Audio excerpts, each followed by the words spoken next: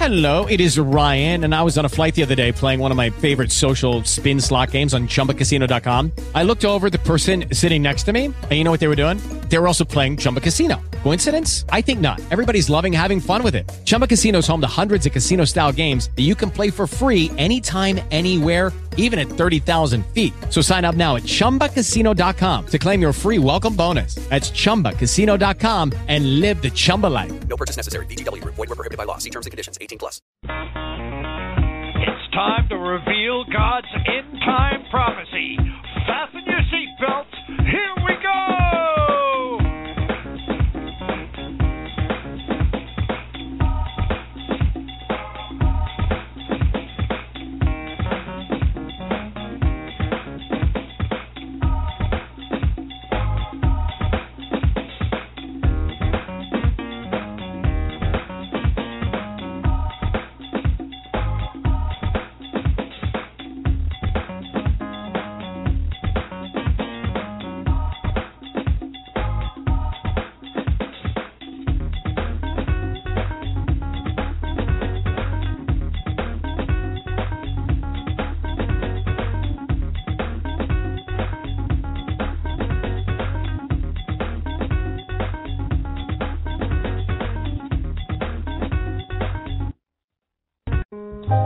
Lord, you tell us in your word, where two or more are gathered in your name, also there you will be. We give you thanks for being with us here today. It's our prayer that you will open the eyes, ears, hearts, and minds of everyone listening to the truth of your word. We ask this in your name, Jesus. Amen.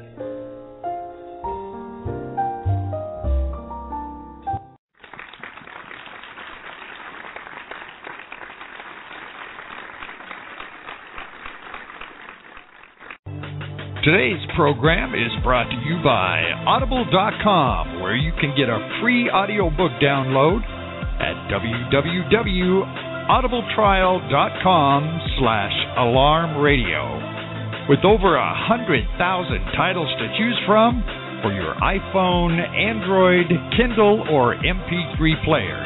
That's www.audibletrial.com/alarmradio.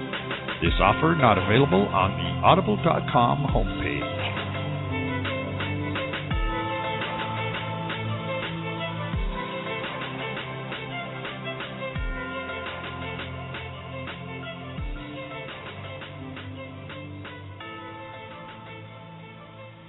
Well, welcome in. I'm so incredibly pleased to be here. I barely got on the air.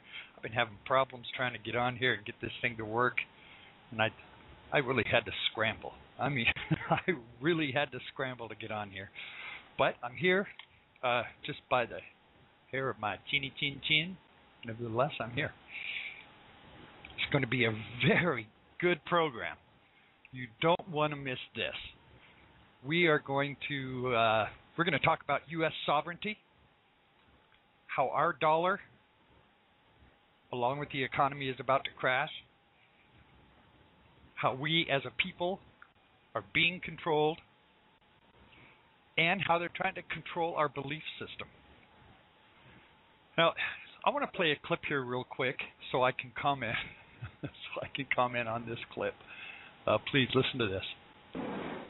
Well, the First Amendment protects your right to the freedom of religion, speech, assembly, the press. However, the Department of Homeland Security has decided to modify that freedom of speech and press under its newly enacted Media Monitoring Initiative. Now, this initiative will be conducted under the National Operations Center. And the idea from the brains over at the DHS headquarters will allow the government to keep data on anybody who uses any sort of news or media outlet to share, report, or stay informed. So basically that means that journalists, news anchors, hosts like myself, producers, anybody who's just a news junkie in general who relies on television and the internet to keep up with the times are all going to be under close watch. But see, their targets don't stop there. Any government worker who makes a public statement and anyone who's been involved in any Homeland Security type of crime will also be under the microscope.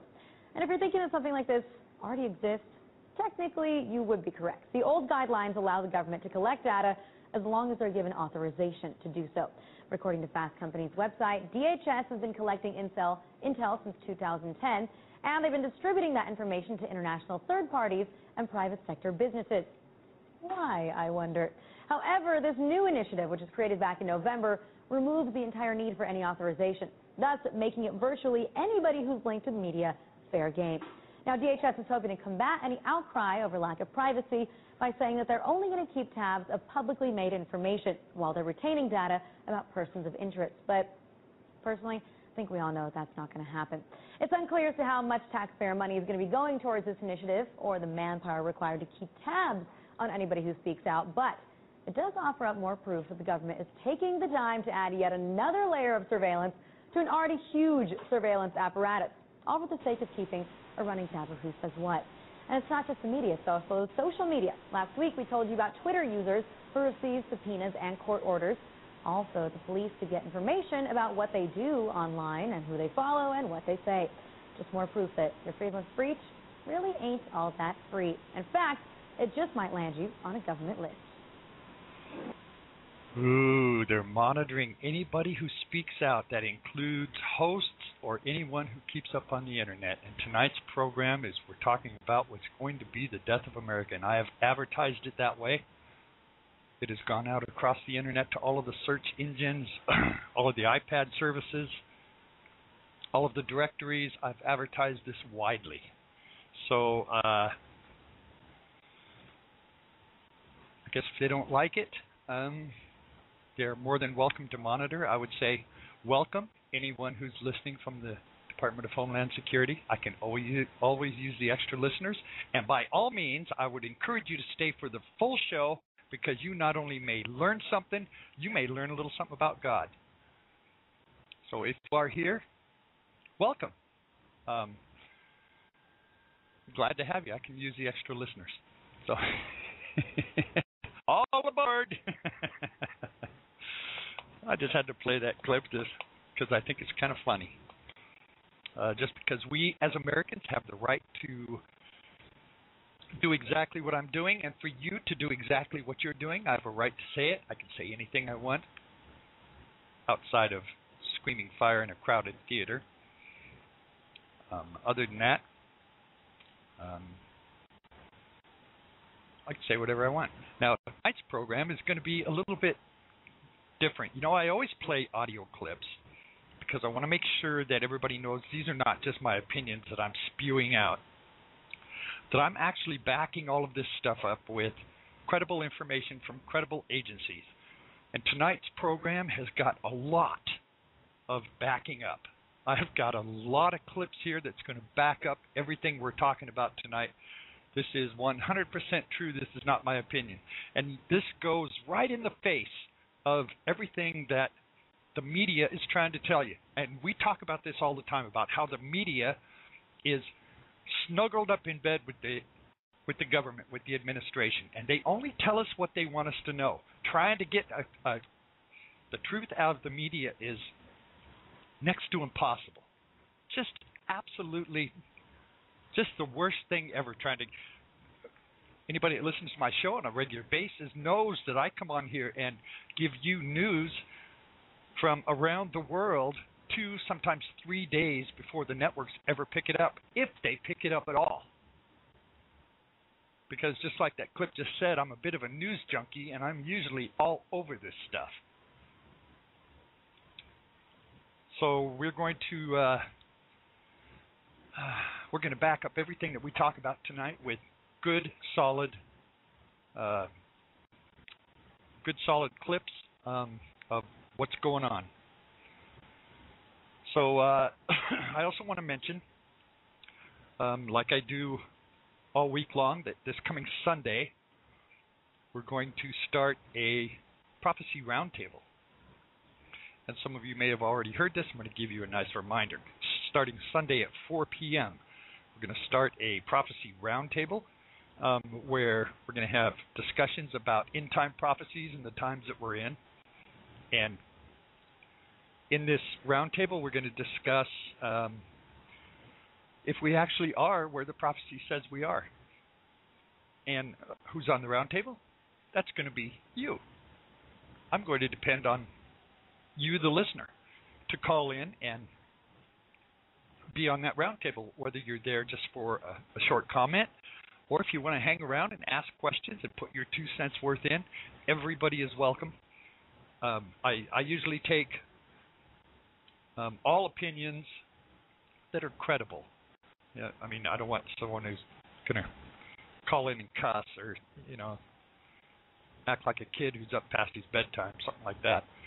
But if you're credible and you actually have something to say, then you're going to be welcome on that roundtable.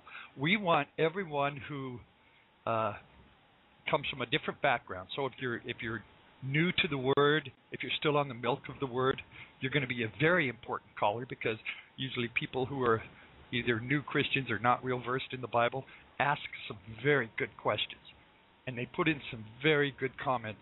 It's always good to clear up those misconceptions that come from people who are fresh, new, or haven't spent a lot of time in the Bible. And we also want people between the milk and the Word and the meat of the Word. And we want good, solid people who know the Bible well. I'd like to get some Jewish rabbis or anybody that's learned in the Jewish perspective. I think would be very good. So that'll be Sunday, 4 p.m., and we're doing it at 4 so that you folks on the East Coast have a chance to call in without having to stay up real late. So it'll only be 7 p.m. for you on the East Coast, and 4 o'clock here on the left coast. And I hope that everybody will join in. This is just a test. We're just going to try it on Sunday. If it works and it can be productive, then we'll do it every Sunday. If not, then I'll just drop the whole idea. So either way. So let's start with something that's going to be well, let me give you some quick news here. They announced today that General Motors has turned a profit. They've turned a $7.6 billion profit. And does that sound like an awful lot of money, an awful lot of profit? Well, our bailout to General Motors was $50 billion, of which we still own 1/3 of GM stock. A little over 500 million shares are owned by the government. And they say it's wrong to call it government motors when the government owns 500 million shares. Really? And that's not government motors? Well, it turns out that most of their GM sales are in China, because they're saying that their signature car that's making them all this money is the Chevy Volt. But we know that in America, the Volt is not selling because it's garbage. And Americans don't want it. So where are they making all this money at with this Chevy Volt that they're so proud of? In China. Their sales, they're making this profit, all of this money from China. Well, it turns out that the cars that the Chinese are making are built in China. They're not built here and exported over there. So GM has gone to China, set up factories. They're producing cars over there, which I guess the Buick is the top-selling car in China. They're manufacturing in China and selling to the Chinese.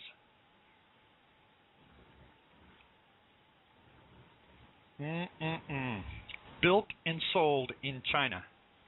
We own 500 million shares. Own 1/3 of it. Gave them a $50 billion bailout so they could go to China. Now, does this strike me wrong, or is that exactly the same thing that the administration speaks out against on a regular basis? Funny how that works, huh? Well, it's all over the news since the news is cuddled up with the Obama administration, that they seem to be on board with his campaign in all of this hooey about how the economy is growing and we're doing so well, and they're boasting that we've created over the last few years 3 million jobs. Well, 3 million jobs, I guess. That's a good thing. They're creating something, but, when the loss was 30 million, then 3 million is not that great. But they're not saying that. Instead, what they're saying is, how the economy is on the right track, and we're growing, and unemployment is down, and these are all fuzzy numbers. All of this is fuzzy math, and they're skewing the numbers to make it look good because they want Obama reelected. The real numbers, like I reported yesterday, are absolutely startling. Our national debt, when they say it's almost $15 trillion, when it's actually 211 when you add everything that we've owed and promised. They won't tell us that, though, because they're trying to make this look as good as possible because they want Obama to be reelected. God knows why. So let's talk about the economy first and what's going to happen to the dollar, because the dollar is the first thing that's going to go. And I have a clip here from a budget hearing from the Congressional Finance Committee.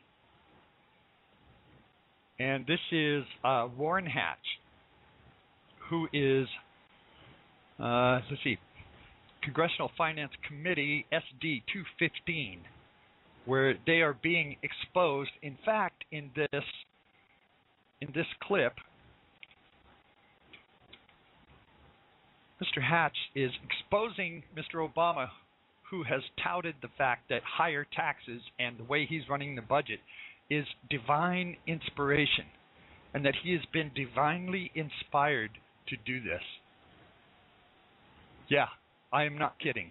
You need to listen to this. I've got two of these. I hope I don't get them mixed up. Listen to this. For holding today's hearing, and we welcome you, Secretary Geithner, to the committee.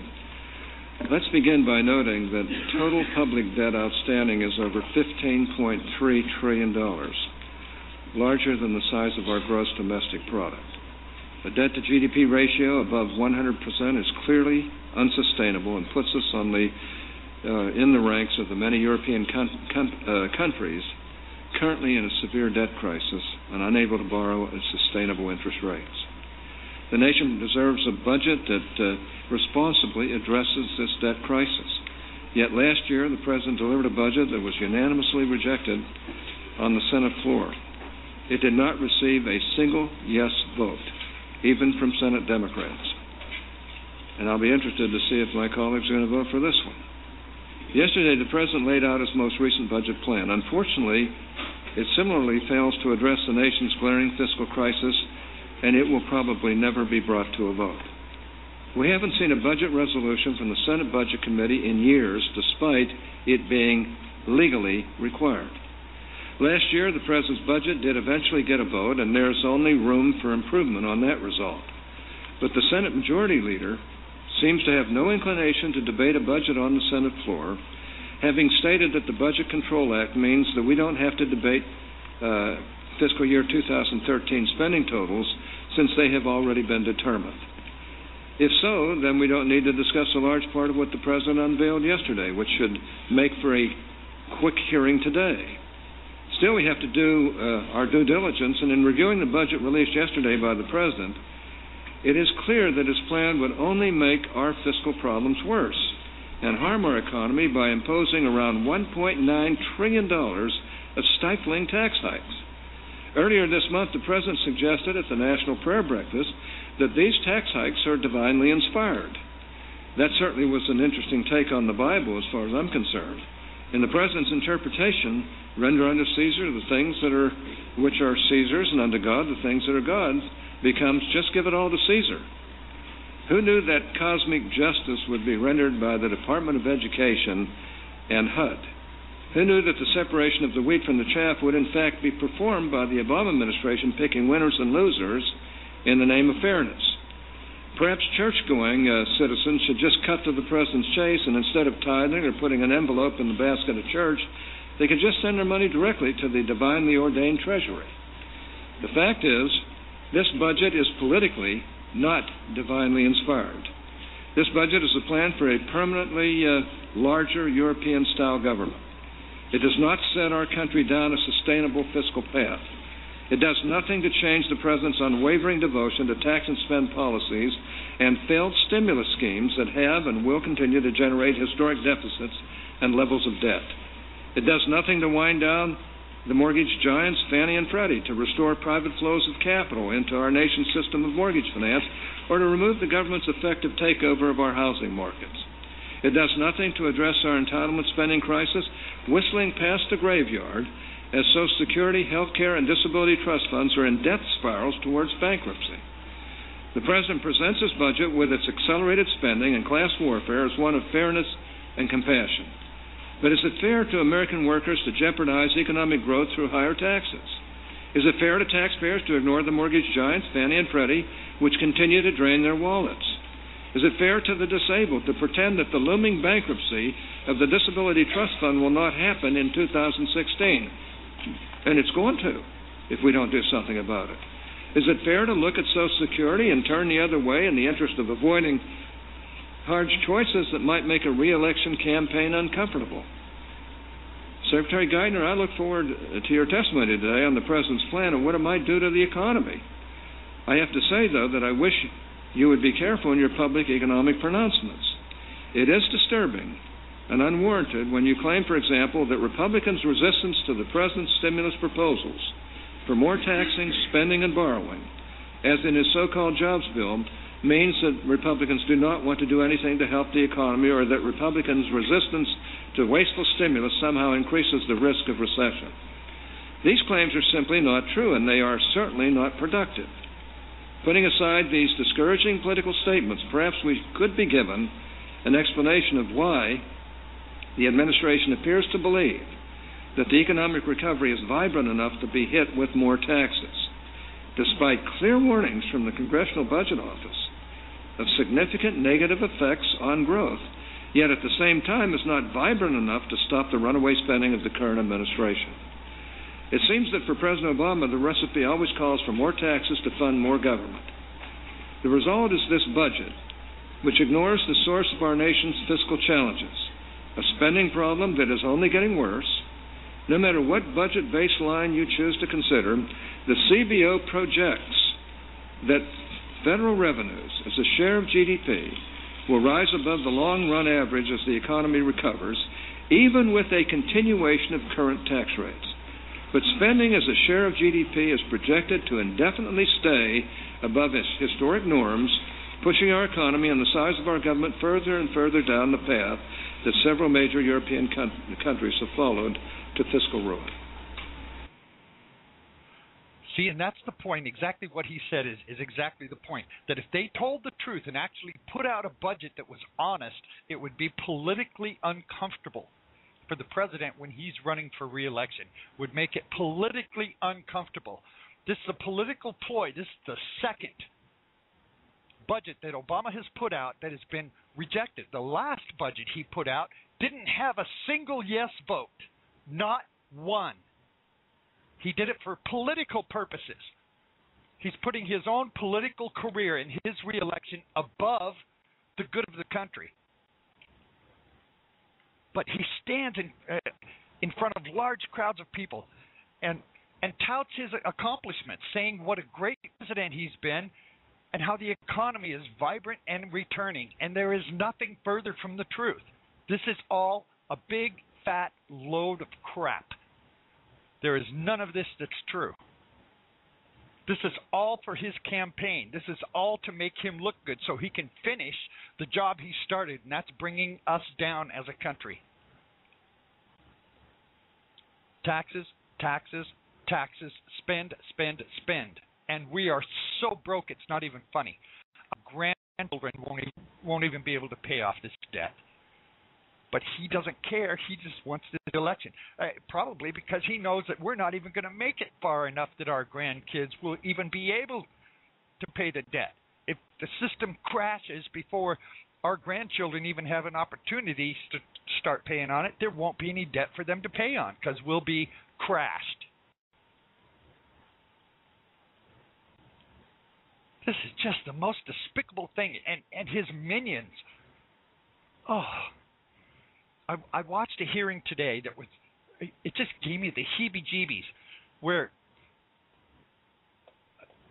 Warren Hatch kept asking the guy a yes or no question about this budget. He said, doesn't this budget go $1.4 trillion over the cap that we put on spending? It's already a law. There's a cap already passed as a law that says you can't go past this amount. This budget goes over that by $1.4 trillion. And Warren Hatch asked one of Obama's minions, does this go over the cap that we've already put in place?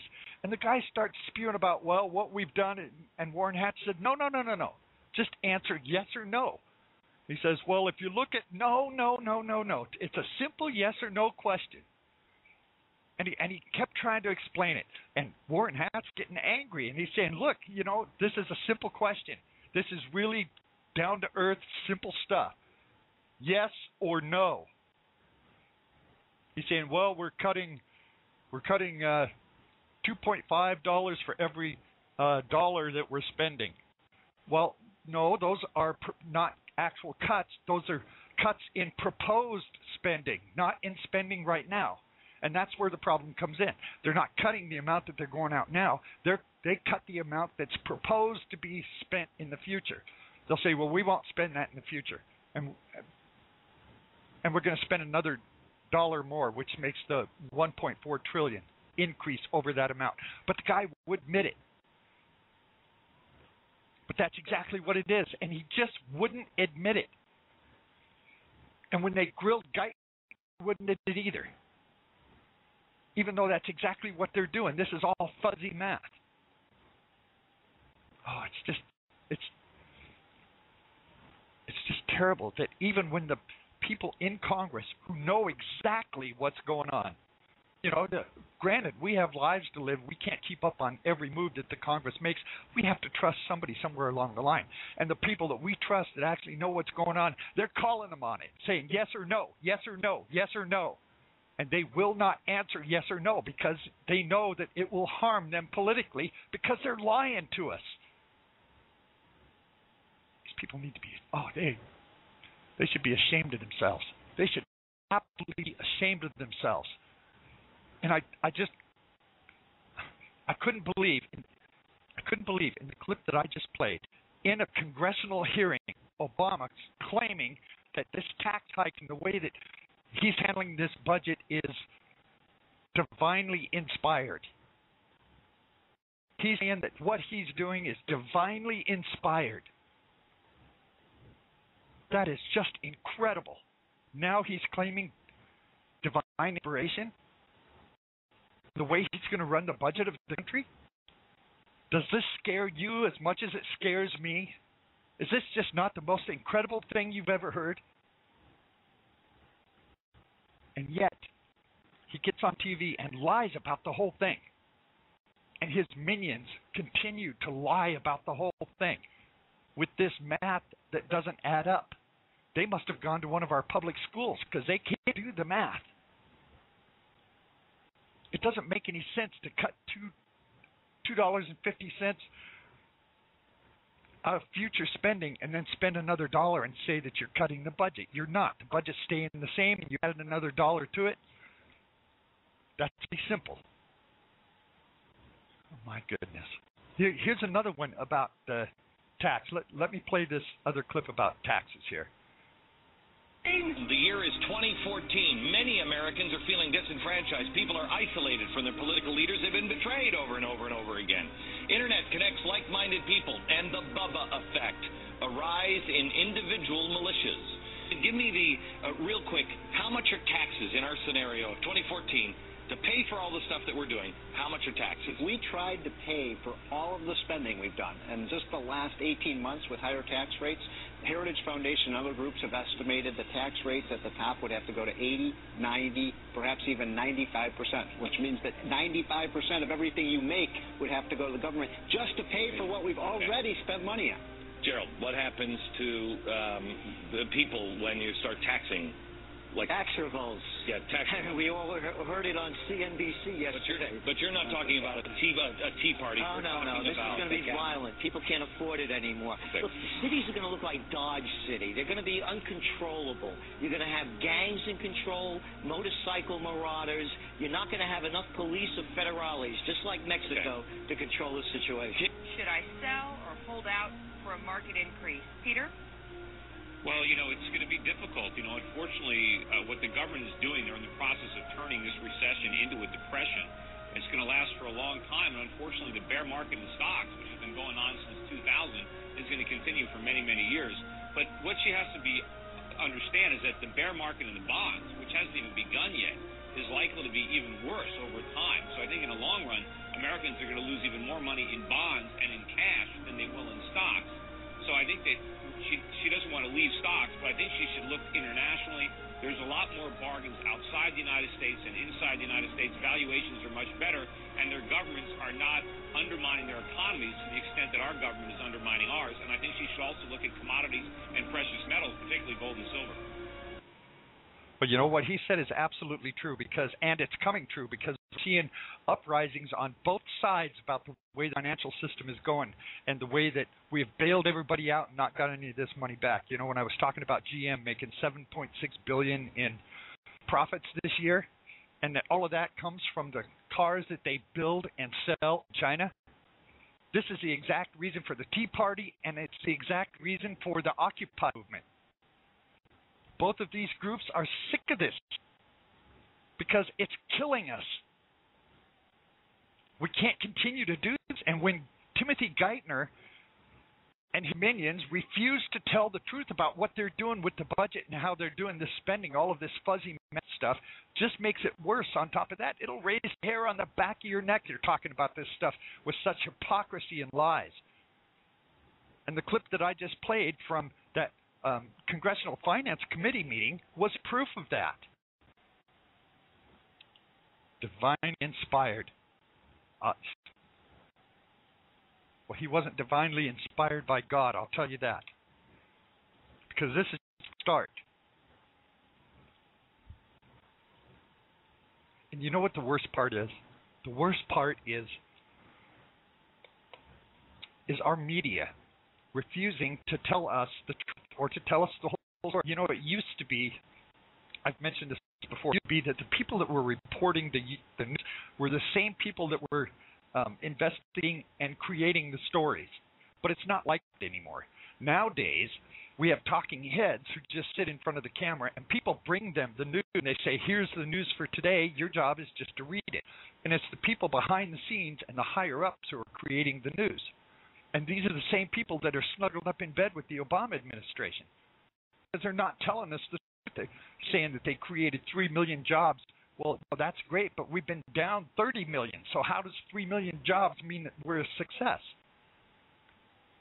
I mean, Obama said when he was elected that if he couldn't turn this economy around by the end of his first 3 years, that he wouldn't run for office again.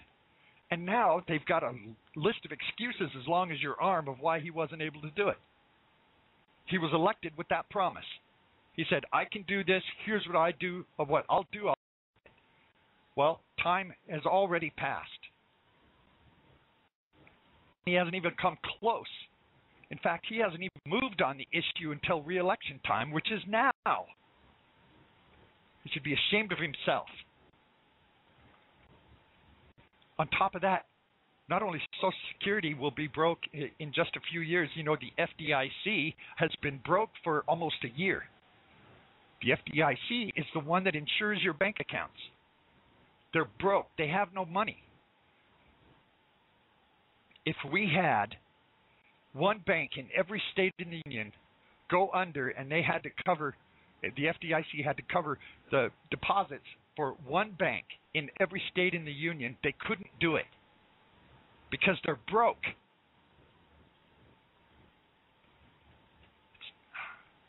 But they just won't tell us the truth. When you hear the news, when you sit down to watch the national news, once you get past what's going on TMZ and all of the baloney and stuff that really doesn't matter, listen to what they're saying. and realize none of this stuff is true. You know, the crashing of our dollar is not going to be the only thing that's going to bring us down. We are on the verge of not only losing our sovereignty, but losing our religion as Christians. Because, you know, everything is okay for every other religion. But when it comes to Christianity, it's a different story. Because we are a Christian nation. And they're saying, no, we're not. Well, yeah, we always have been. That's what we're built on. They're saying no. So everything is against Christianity and for every other religion. Humanitarianism has been made a religion by the Supreme Court. And humanitarianism is the same group of people that are running Planned Parenthood.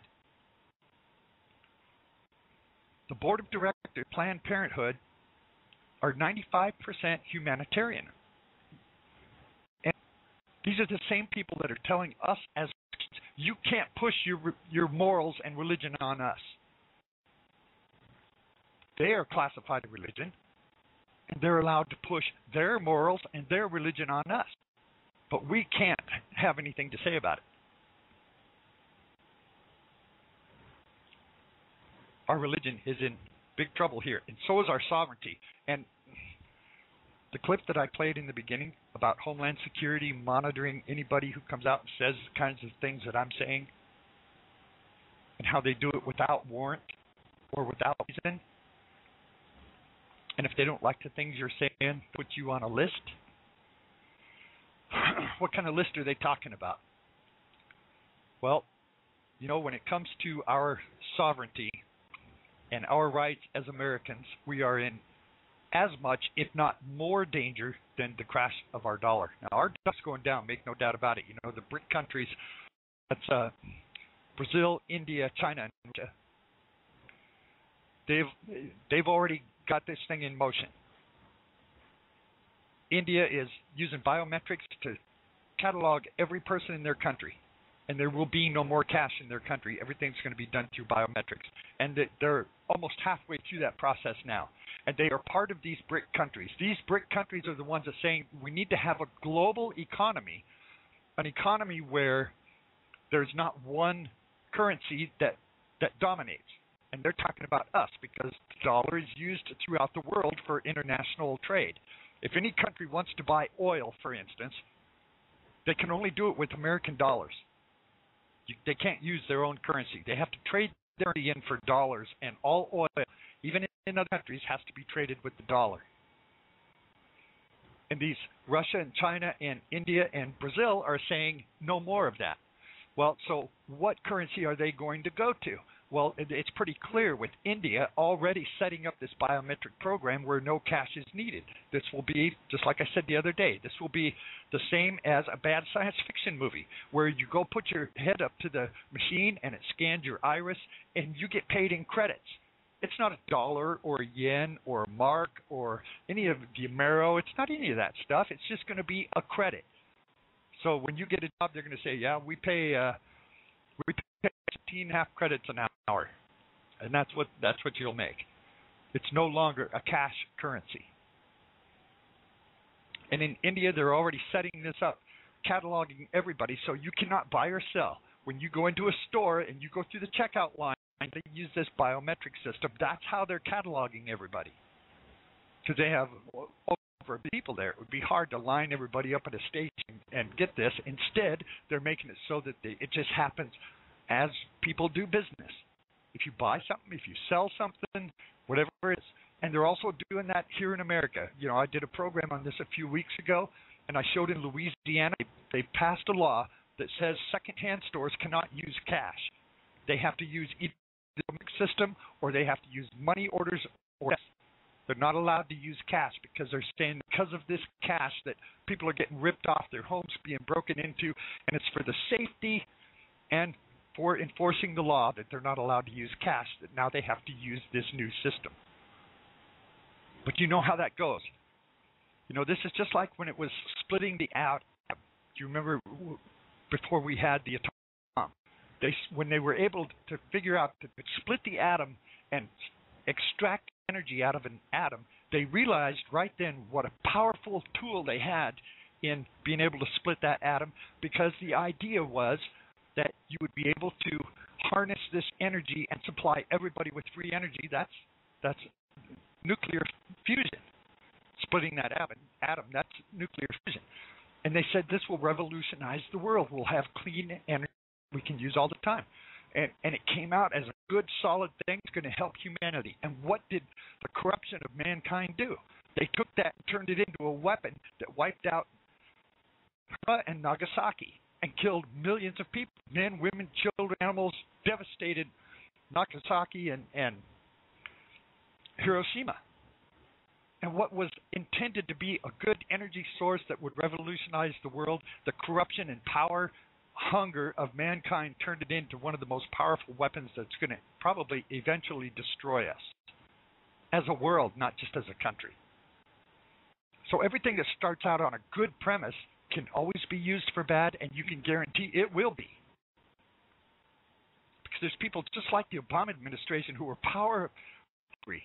And just like Obama, he's ready to sink this country deeper and deeper and deeper in order for it to get real. That's what he cares about. So what the government has done is they've come up with a series of laws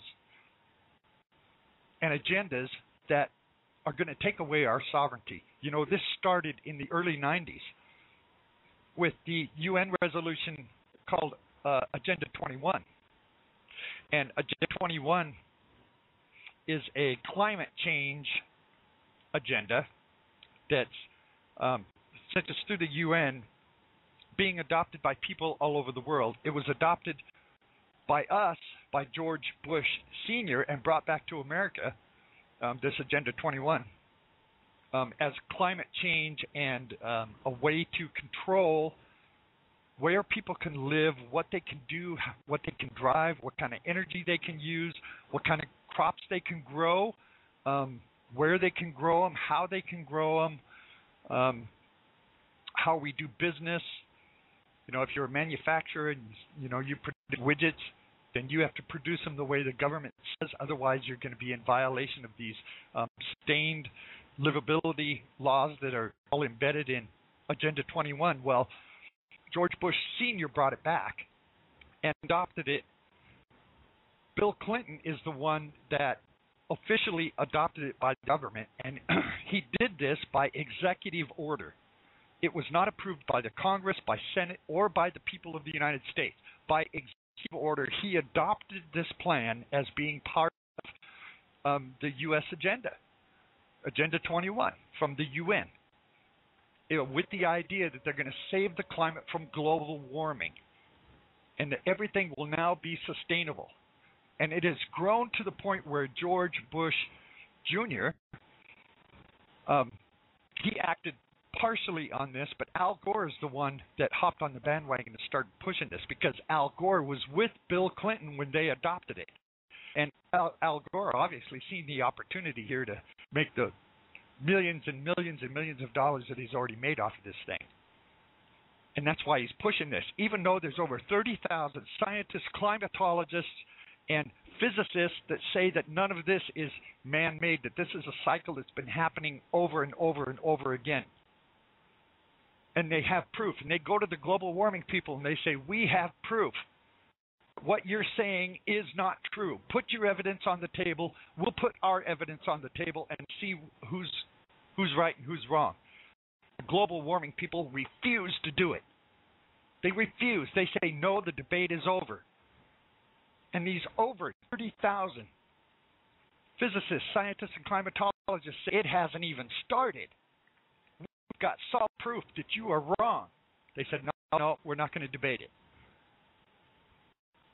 If they're so right, why won't they debate it? If they're absolutely sure about what they're saying, that the world is going in the toilet because of man driving cars and doing all this stuff that we're doing, why won't they put their evidence out there? No, instead, this is secret stuff. And they're just saying, you just have to trust us. This is how it is. Well, this is Agenda 21. This is all laid out in Agenda 21. Now, we've come to the point now where the only way that they're going to be able to implement any of this stuff is if they get control of the people, us, Americans, because, we are a proud, patriotic people who love our country. And they've got to get that out of us in order to get us more in the global climate arena, because we're not going to go into that without a fight. And they know that. So they're putting laws into place. They're creating scenarios that's just slowly, step by step, bringing us down further and further and further. They're doing the same thing that the Muslims say that they're going to do to us. That's death by 1,000 cuts. Muslims say they will have Sharia law in America, and they're not going to storm us with troops. Instead, this is death by 1,000 cuts. And that's exactly what the Obama administration, and not just the Obama administration. I'm not just picking on Obama. This was also Bush and Clinton and Al Gore, and the progressives in general are the ones that are pushing this. Anybody that's pushing this climate change thing and saying this is absolutely what we have to do, they are part of this death by 1,000 cuts. So they're putting laws into place underneath our noses, behind the radar, so that we don't see these things. And they're doing it by giving the government, the federal government, power of detention. And they're using terrorism as the premise to do this. And what it does is give them the power to initiate martial law. Once they do that, and they have the power to do that, they say it's because of possible domestic terrorists. Well, I'm all for the sleeper cell we may have in this country, to being able to nab these guys and not let them do what they have planned on doing, which is their only way to heaven is to be a martyr when you're a Muslim. Otherwise, you're going to hell, and they know it. So they put these powers of detention and martial law into place. So they can declare martial law, and they can, under the Terrorism Act, they can detain anybody, American citizen, who they deem to be a domestic terrorist. They can detain that person without charges and without a trial for an indefinite amount of time, which is the explanation for the FEMA camps that are being set up all over the place. And, for those of you who may be saying, oh, that's just conspiracy. Well, no, it's not. You're buying into the big lie that they're telling you, that this is all conspiracy, because I'm telling you, this is not conspiracy. So I'm going to back this up like I always do with clips from credible news agencies, from CNBC, CNN, sometimes from government people themselves that are saying that these things are in place. Let's start with the power of detention, which I will play for you right now. This is the power to detain people. Listen to this. Tonight, with a tale of two speeches, both from the same man, both from President Obama. One speech that could have been billed as a ballad to the Constitution, a proclamation of American values, a repudiation of the lawless behavior of the last presidential administration, and another speech announcing a radical new claim of presidential power that is not afforded by the Constitution and that has never been attempted in American history, even by George W. Bush and Dick Cheney. Remarkably, President Obama today made both of those speeches simultaneously. Standing inside the National Archives in front of the actual original Constitution, President Obama delivered a blistering critique of the Bush administration, in which he called their actions and their legacy literally a mess. Our government made a series of hasty decisions. Poorly planned, haphazard approach. Too often, we set those principles aside as luxuries that we could no longer afford. Our government made decisions based on fear rather than foresight. The decisions that were made over the last 8 years established an ad hoc legal approach for fighting terrorism that was neither effective nor sustainable. An ad hoc legal approach for fighting terrorism that was neither effective nor sustainable. Ouch. Then, moments later, he announced his own ad hoc legal approach for fighting terrorism. President Obama today proposed something new, something called prolonged detention. Doesn't sound that bad, right? Prolonged detention. Did you ever see the movie Minority Report? It was based on a Philip K. Dick short story. Came out in 2002. It starred Tom Cruise, remember? He played a police officer in something called the Department of Pre-Crime. Pre-crime is where people are arrested and incarcerated to prevent crimes that they have not yet committed. Mr. Marks, by mandate of the District of Columbia Pre-Crime Division, I'm placing you under arrest for the future murder of Sarah Marks and Donald Dubinos. Take place today, April 22nd, at 0800 hours, 4 minutes. No, I didn't do anything. You didn't do anything, but you're gonna. Future murder. Creepy, right?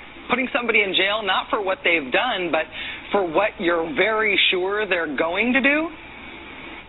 There may be a number of people who cannot be prosecuted for past crimes. In some cases because evidence may be tainted, but who nonetheless pose a threat to the security of the United States. We're not prosecuting them for past crimes, but we need to keep them in prison because of our expectation of their future crimes. Al-Qaeda terrorists and their affiliates are at war with the United States, and those that we capture, like other prisoners of war, must be prevented from attacking us again. Prevented. We will incarcerate people preventively. Preventive incarceration. Indefinite detention without trial. That's what this is. That's what President Obama proposed today, if you strip away the euphemisms. One civil liberties advocate told the New York Times today, quote, "We've known this was on the horizon for many years, but we were able to hold it off with George Bush. The idea that we might find ourselves fighting with the Obama administration over these powers is really stunning." And it is stunning, particularly to hear President Obama claim the power to keep people in prison indefinitely with no charges against them, no conviction, no sentence, just imprisonment. It's particularly stunning to hear him make that claim in the middle of a speech that was all about the rule of law. But we must do so with an abiding confidence in the rule of law. Our government was defending positions that undermine the rule of law to ensure that they are in line with the rule of law. How can a president speak the kind of poetry that President Obama does about the rule of law and call for the power to indefinitely, preventively imprison people because they might commit crimes in the future? How can those two things coexist in the same man, even in the same speech? Well, that brings us to the self-consciously awkward, embarrassing part of this speech today. After condemning the Bush administration for what he called their ad hoc legal strategy for trying to make things seem legal that patently weren't, this is what President Obama proposed. My administration has begun to reshape the standards that apply to ensure that they are in line with the rule of law. We must have clear, defensible, and lawful standards for those who fall into this category. We must have a thorough process of periodic review so that any prolonged detention is carefully evaluated and justified. Our goal is to construct a legitimate legal framework for the remaining Guantanamo detainees that cannot be transferred. Our goal is not to avoid a legitimate legal framework. In our constitutional system, prolonged detention should not be the decision of any one man. If and when we determine that the United States must hold individuals to keep them from carrying out an act of war, we will do so within a system that involves judicial and congressional oversight. And so going forward, my administration will work with Congress to develop an appropriate legal regime so that our efforts are consistent with our values and our Constitution. You'll construct a legal regime to make indefinite detention legal. You will, what does he say? Develop an appropriate legal regime. So you can construct a whole new system outside the courts, even outside the military commissions, so that you can indefinitely imprison people without charges. And you'll build that system from scratch. What's that somebody said about ad hoc legal strategies? Just for context here, in the United Kingdom, where there isn't even a Bill of Rights, there's been a major debate about whether people can be held in preventive detention. Former British Prime Minister Tony Blair wanted 3 months to be the outer limit for how long anyone could be held. There was a big political fight about it. Parliament ended up limiting that power to 28 days. 28 days is still the longest period of preventive detention that's allowed under law in any comparable democracy anywhere in the world. How long would President Obama's proposed preventive indefinite detention last? Well, he's not saying yet, but here's how he defines the threat that he says makes indefinite detention necessary. Right now in distant training camps and in crowded cities, there are people plotting to take American lives. That will be the case a year from now, 5 years from now, and in all probability 10 years from now. 10 years from now. So you could get arrested today and locked up without a trial, without being convicted, without being sentenced for, say, 10 years until the threat of your future criminal behavior passes. Prolonged detention, he's calling it. This is a beautiful speech from President Obama today with patriotic, moving, even poetic language about the rule of law and the Constitution, and one of the most radical proposals for defying the Constitution that we have ever heard made to the American people. All right, so in his speech, what did he say? He said he wants to do this in a way that's consistent with the Constitution. So what does he think is consistent with the Constitution? Now I'm going to show you a stark contrast to what he just said and what his opinion really is about the Constitution to this. Dining over Thanksgiving and maybe watching some football games, big government Republicans and Democrats were busy shredding the last vestiges of the Constitution. They're talking about inserting the Army into domestic law enforcement. Senator Lindsey Graham, who supports this bill, says, quote, "The homeland is part of the battlefield, and people can be held without trial, whether an American citizen or not." I, Barack Hussein Obama, do solemnly swear to preserve, protect, and defend the Constitution of the United States. The original Constitution, I think it is an imperfect document, and I think it is a document that reflects some deep flaws in American culture, the colonial culture nascent at that time. I think we can say that the Constitution reflected a enormous blind spot in this culture, and that the framers had that same blind spot. It also reflected the fundamental flaw of this country that continues to this. See, he thinks the Constitution is fundamentally flawed. He said before that he thinks the Constitution is a living, breathing document that needs to change with the times. And this is a Constitution, my friend, that has worked for us for over 200 years and has made us the country that we are up until recently. It's worked without a problem. It has made us the most unique country in the history of the world. And he says it's fundamentally flawed, that the people were blinded and came up with this. And he wants to create a regime, a new law system that's consistent with the Constitution that he thinks is flawed. Now they said that the threat comes from the homeland, from here, from America. So if they determine you to be a terrorist, they can hold you without charge for an indefinite amount of time. They can initiate martial law anywhere that they want to and detain those people who they determine to be terrorists. Who are terrorists? Let's see who they say that terrorists are. The Department of Homeland Security sent to law enforcement agencies across the country warning about the potential for an increase in right-wing extremist activity.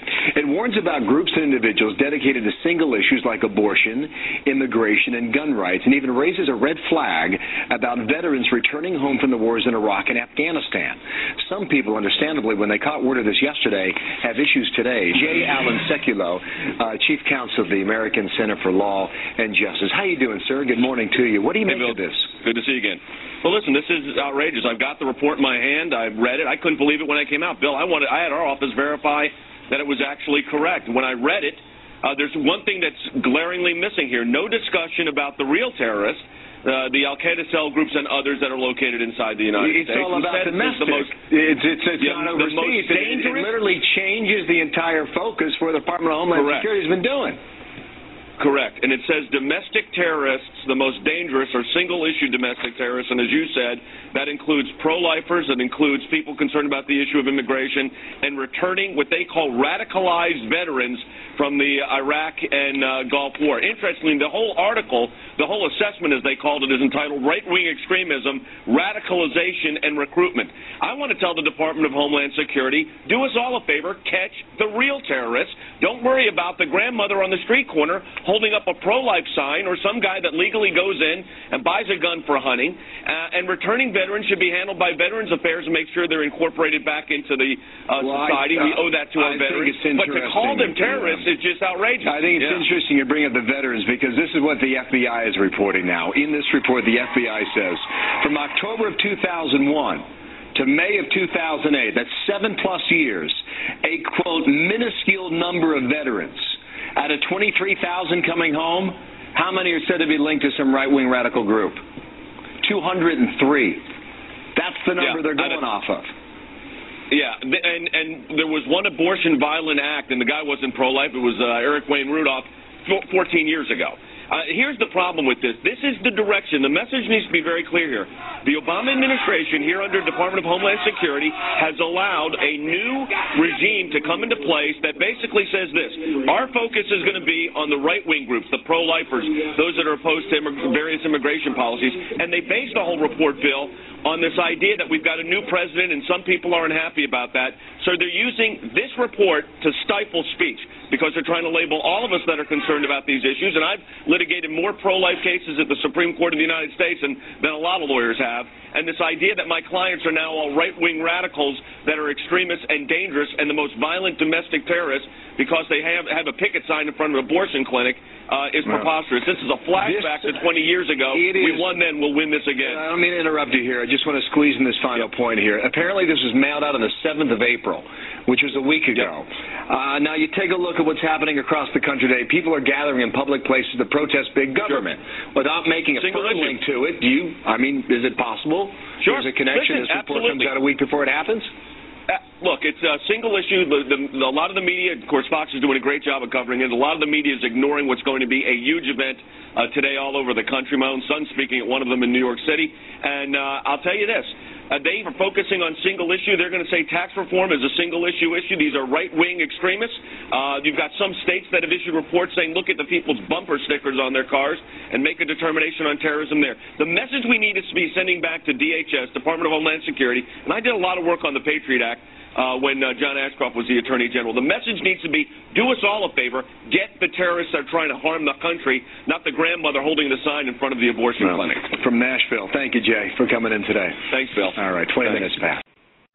All right, this clip played in the beginning of the program with DHS, Department of Homeland Security, monitoring people like me who are in the air exposed to stuff. Which means I could be put on a list as a domestic terrorist because I'm exposing these things. That could apply to anybody, not just anybody who comes on and talks about these things and exposes these people for who they are. Means that we could possibly threaten and be held in detention with charges and without a trial as a threat.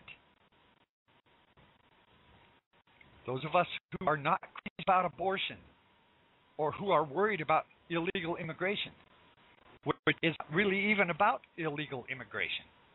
It's about Hezbollah and Hamas being right across the border in the business of being coyotes in making money from bringing illegals across the border. And the program I did a few weeks ago proved that. I played the secret recordings of the meetings that they had. They're also smuggling drugs across our border. We're funding Hamas and Hezbollah by leaving that border open. And the people that are pro-open border, it's a human rights issue. What kind of Christian are you if you're not going to let somebody cross the border and just work and make a better family for themselves? How loving is that? They're trying to use the whole thing to get us. So we could be labeled as terrorists. Domestic terrorists, because, like they said, the problem is here on the homeland. Now, here's another example. Listen to this. You're damn right, because think about the Christians, okay? Do you accept Jesus Christ, your Lord and Savior? No. What did they do? They took your head off. They beheaded you if you didn't accept Jesus Christ, your Lord and Savior. See, this is reality. Yeah, they're terrorists, but the bottom line is to them, they are not. Now, why is that important to understand? Because they are as committed to their cause and to their way of life as you are yours. And they see you as being wrong. That's very different. When people are passionate about what they believe in, they become a very difficult enemy to be. Who was the first terrorist organization in the United States? Who? Founding Fathers. You mean Thomas Jefferson? Oh, yeah. You mean George Washington? Oh, yeah. Paul Revere? Yeah. These guys right here, let me ask you something. Did they try to scare people? Oh, yeah. They tried to intimidate the British. Did they use acts of violence? Your founding fathers, my founding fathers, were involved in acts of terrorism against British officials because they systematically had British officials assassinated. The guys who we call our founding fathers, George Washington, Mr. Honest, who cut down a cherry tree and admitted it, is the same guy who signed death orders, if you will, on members of the British government, the British Crown, who they wanted to eliminate because politically they had influence in certain pockets of the United States, at that time the 13 colonies, and they wanted to divide and conquer. They may get a whole lot of civilians, and hey, I'm going to be honest with you, okay? If they killed 10,000 civilians tomorrow with a biological agent, that's too bad for them. What you heard is a recording from a class that's being taught to Homeland Security agents. These are agents who will be enforcing Homeland Security, who are being taught that the founding fathers were the terrorists. And anyone who's passionate about what they believe in is very difficult to handle, is classified as terrorist. So if you're passionate about being a Christian, if you're passionate about anti-immigration or immigration, then that means that you are classified a terrorist. Now, under these rules, it's from the Obama administration, the part of being able to implement martial law and detain whoever they think a threat, that's going to be people you and I, my friends. If you're Christian and you lived your life, you could be classified a terrorist and under these rules detained in one of these FEMA camps. And so I've got a short clip about the FEMA camps here because most people think it's just security, and it's absolutely not. They've got set up in every state in the union. In fact, recently I heard, I'm in Oregon, and I heard that recently there were at least one FEMA camp pretty close to where I am in Umatilla. And Umatilla is on the western side, about 200 miles from where I'm at. Now, Umatilla is where the Umatilla Army Depot is. That's where we store chemical and biological weapons for the U.S. And I've been through Umatilla many times. And there are a couple big buildings there that are surrounded by extremely tall fences with Constantine wire on the top. And they kind of look like prisons. I always they were big or something along those lines. I don't know. I mean, they're often because these are huge plots.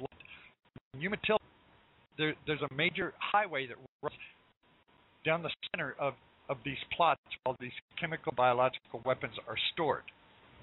And as you look out over tons of acres, it's all flat. You see little mounds, and at the end of each mound is an opening where you go down and there's a door. Because all of these chemical and biological weapons are stored underground, and each one of these little mounds is a bunker. And when you're going the road and you look off to the left or to the right, you just see row after row after row after row after row of these bunkers.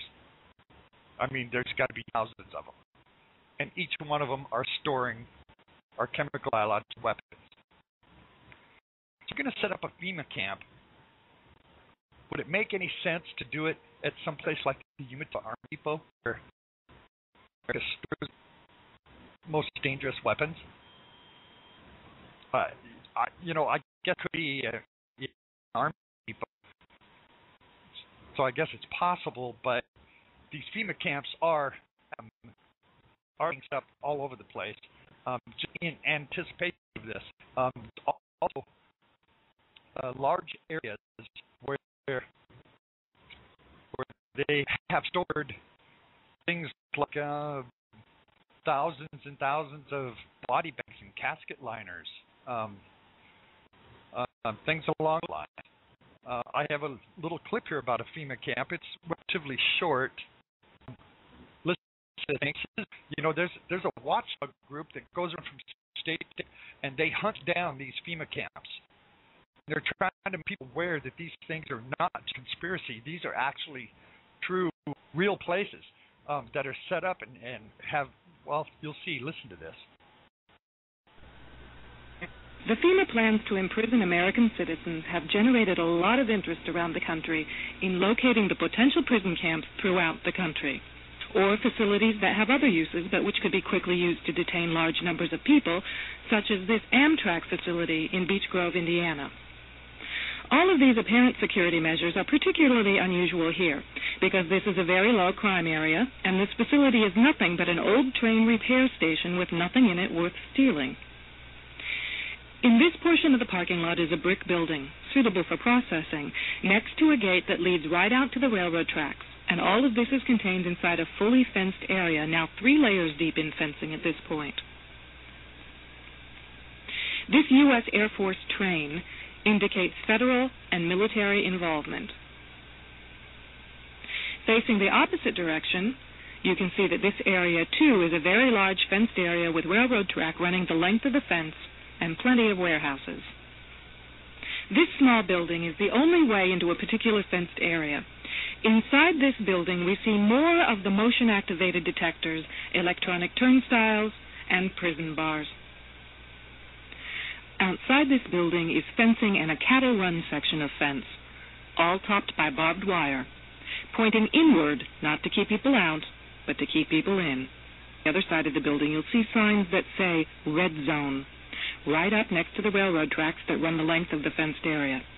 Next to the Red Zone sign, you can see closely numbered markers on the fences that are too closely spaced to be parking markers, just as if they plan to have people line up to board the trains.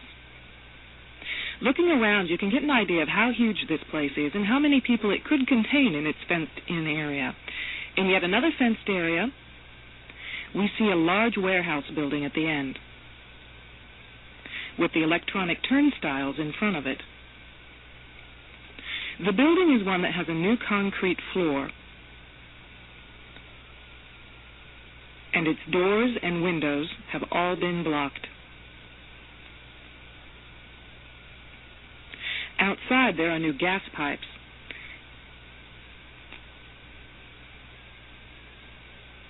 Even as we were filming, a black helicopter flew over us, observing what we were doing, which has happened many times when we have been at the facility.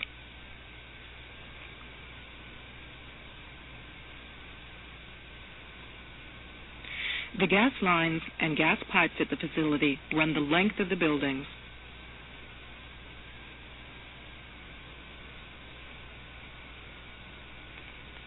And come out at some very, very large, brand new furnaces that have been installed at the buildings throughout the facility.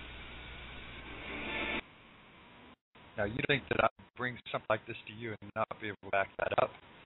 Oh, no. And notice she was describing it, how she described the cattle runs. Now, for you city dwellers that don't know what a cattle run is, that's when fencing is set up so that you can only go one direction. It's narrow and tall, and it's designed for cattle to be pushed into one certain area. There's no place else they can go. So they put the cattle in that cattle run and then give them squat on the bud or whatever it takes to get them going, and pushes them forward through this cattle run and directs them into one area only. Well, this is a cattle run, but it's not set up for cattle. This is set up for people. So you put the people in between these tall fences with canteen wire. She said these fences are now 3 deep. 3 deep. And that the barbed wire at the top is pointing inward. That's to keep people from getting out. When the barbed wire is pointed outward, that's to keep people from getting in. Well, this barbed wire at this place has government vehicles on it, a government train and other government vehicles on it, has the barbed wire pointed inward so people can't get it.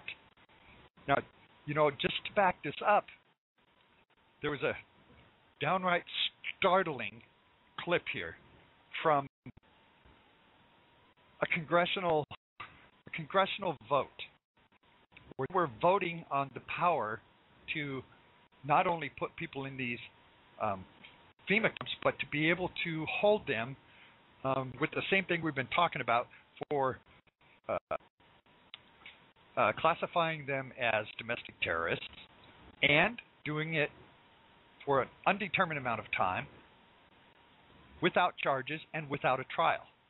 Now, in this next clip that I'm going to play you that's going to prove all of this, this is a clip from Congress. And you'll notice that when Congress reads the bill that they're about to pass, I want you to listen carefully, because as he reads this bill, there's a lot of stuff in here that's classified. And he's going to say that it's classified, but listen to what he says in between these classifieds as to the reason for this bill. And this is going to go back to a few weeks ago. We talked about the N1H1 and the N5H1 viruses. Now, for the people who have missed it, the N1H1 scare started in Mexico. Remember that? In small town, N1H1, there were like people killed and an entire village sick. And this village in Mexico was 30 kilometers, approximately 30 kilometers, from a bio-research lab. And the thought is that that was the only town that was affected. After that, the alarm went out, and there were a couple of people here and there who got sick outside of the village. And since they crossed over the border illegally into this country, there was, 8 or 10 cases down by the border. And of course, the media made this huge deal out of it. This was a pandemic, which prompted President Obama to give billions of dollars to the drug companies to come up in 30 days with a vaccine for this. This was swine flu, avian flu, and bird flu combined. It was all of these flus together. That's why they didn't have a vaccine for it. Well, it's like these 3 flus just got together over dinner and said, hey, let's join forces and make a super flu that nobody has a cure for. Well, of course not. They were put together, and they either escaped, leaked out, or were released, one or the other. I'm not going to speculate which one of those it was, but obviously they were put together because those 3 flus don't combine together on their own. And we have further proof that that's the case when we talk about the N5H1. Anyway, so when that happened, you remember the Obama administration paid the companies millions and millions of dollars to create this vaccine. And then the drug companies came back with this vaccine and was charging us for it. After we paid for its creation with our tax dollars, they took that vaccine and started charging us $25, $30 a vaccine. And we're supposed to think all of that was legitimate? If we've already paid for it, why do we have to pay for the shot? We're paying for it twice. And it's suspicious that we would pay them millions of dollars to come up with this vaccine and then them charge us for it. Well, as we know, the N5H1, they did the same thing. Now, the N5H1 was a flu virus that was not contagious. It couldn't be passed from human to human because it just went among animals, and they didn't have a cure for if it was to go into humans. So what they did is they mutated the N5H1 to see if it could be spread from person to person. And they were successful. It mutated into a form where it could be passed from person to person through the air. So at that point, they've created a new virus with no vaccine that they said killed 60% of everyone who got it. And then they were set to publish their results. They were going to publish how they mutated this thing into a deadly virus with no cure. Well, people got in an uproar. And they said, you cannot release this. What if terrorists get a hold of that? I mean, potentially you could destroy an entire civilization with information like that. The scientists didn't care. My point here is that that was created. And if they're creating kind of on a regular basis, if they're doing this kind of research, then why would we not think that the N1H1, which had all three of those flus put together, was not created? Of course. It's the only thing that makes sense, because the N5H1 is proof that they're doing that research all over the world. I mean, they did that with the N5 in a university. So Congress came up with new laws that would allow them to take control of the American civilization, the population, in ways that we've been talking about for the last half hour or so. And that's determining if somebody's a threat, being able to detain them. Now, I'm going to play this clip, and I'll play it a second time if somebody requests it. But listen closely to what he says when he says, in case of classified or flesh-eating classified, or listen to this clip. This will make your butt pucker. Listen to this. Congress shall now vote for approval of H.R. 8791, the Homeland Terrorism Preparedness Bill. Said bill requests emergency response funding up to and including, this section is classified, dollars to prepare for a national level terrorist attack and or attack from classified. Funding for first responder personnel and vehicles would be doubled if said attack leads to more than 80% of national population being affected by classified. This funding shall commence in conjunction with the first attack on classified, or the first large-scale outbreak of classified, dependent upon which comes first. Civilian and military units shall be trained in containment and combat of classified, including irradiated classified, with possibility of classified airborne, classified flesh-eating, classified, and or all of the above in such event as classified spewing, classified escape, are released or otherwise become uncontrollable. Air Force units may also be directed to combat said classified due to their enormous size and otherworldly strength. Should event occur in urban areas,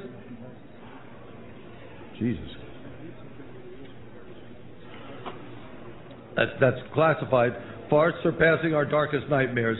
Should casualties exceed, classified body disposal actions shall be halted and associated resources shall be reallocated to classified underground, classified protected birthing centers. A new Bill of Rights shall be drafted and approved by classified. Having now reviewed the bill, I ask you to please cast your votes.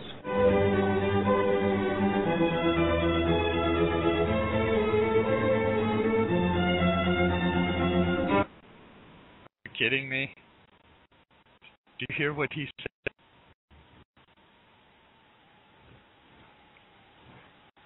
Can I tell you that would make you butt pucker? I'm telling you what. They know exactly what they're doing. Otherwise, they wouldn't have this. They wouldn't have come up with this. Flesh-eating, airborne, body disposal, birthing centers. What is a birthing center? That's a FEMA camp.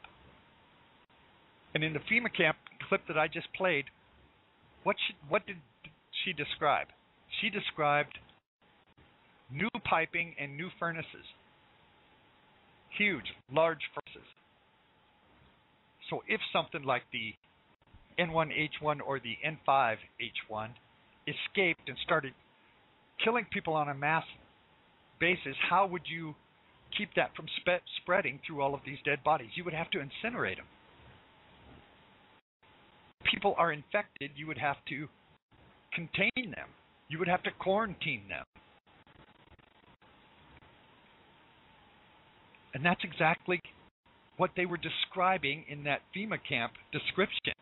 Places where people could be contained in a cattle run. And Congress is kind of, or they did pass that.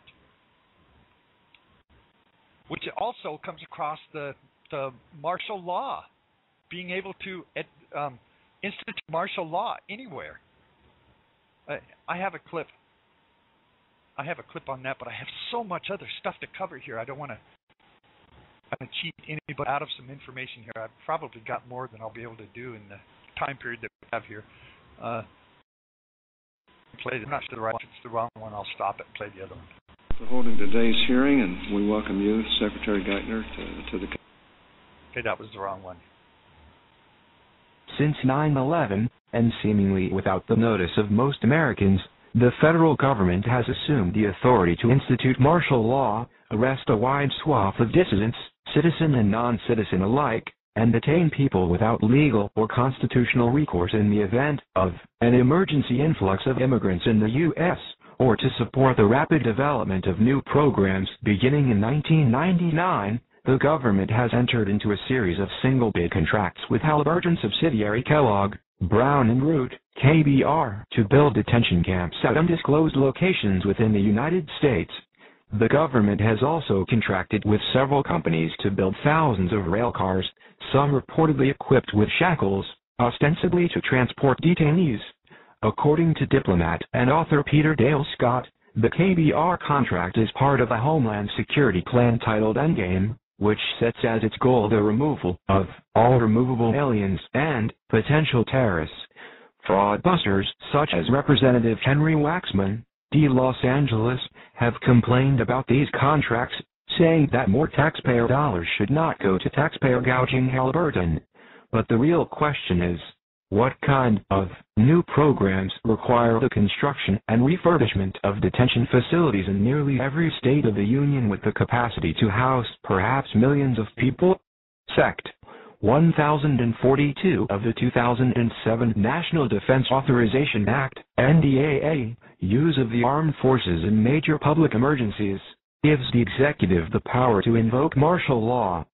For the first time in more than a century, the president is now authorized to use the military in response to a natural disaster, a disease outbreak, a terrorist attack, or any other condition in which the president determines that domestic violence has occurred to the extent that state officials cannot maintain public order. The Military Commissions Act of 2006, rammed through Congress just before the 2006 midterm elections, allows for the indefinite imprisonment of anyone who donates money to a charity that turns up on a list of terrorist organizations, or who speaks out against the government's policies. The law calls for secret trials for citizens and non-citizens alike. Also in 2007, the White House quietly issued National Security Presidential Directive 51, NSPD 51, to ensure continuity of government in the event of what the document vaguely calls a catastrophic emergency. Should the president determine that such an emergency has occurred, he and he alone is empowered to do whatever he deems necessary to ensure continuity of government. This could include everything from canceling elections to suspending the Constitution to launching a nuclear attack. Congress has yet to hold a single hearing on NSPD 51.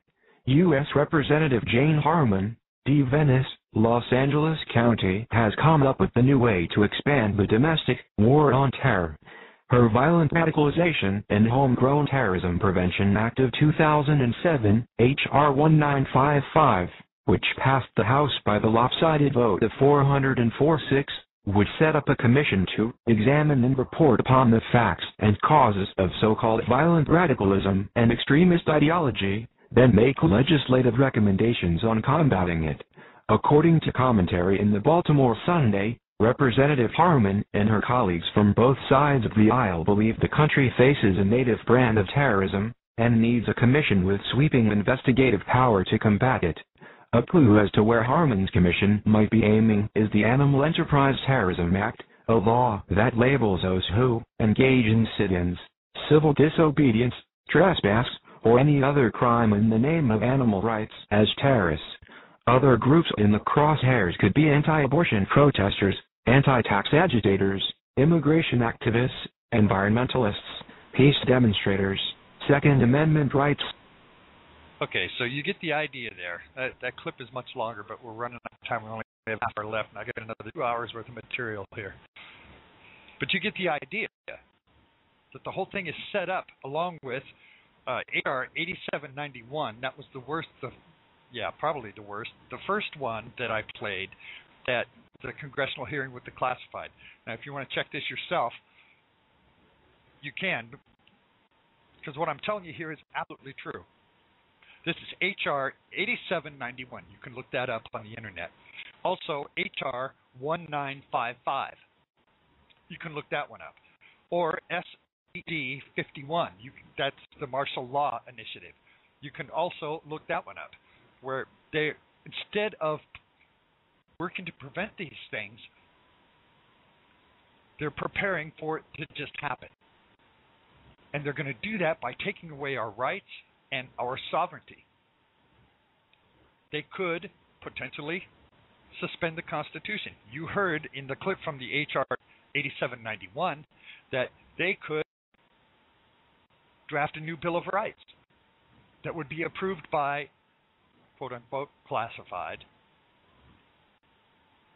And we have them doing things like the N5H1 and the N1H1.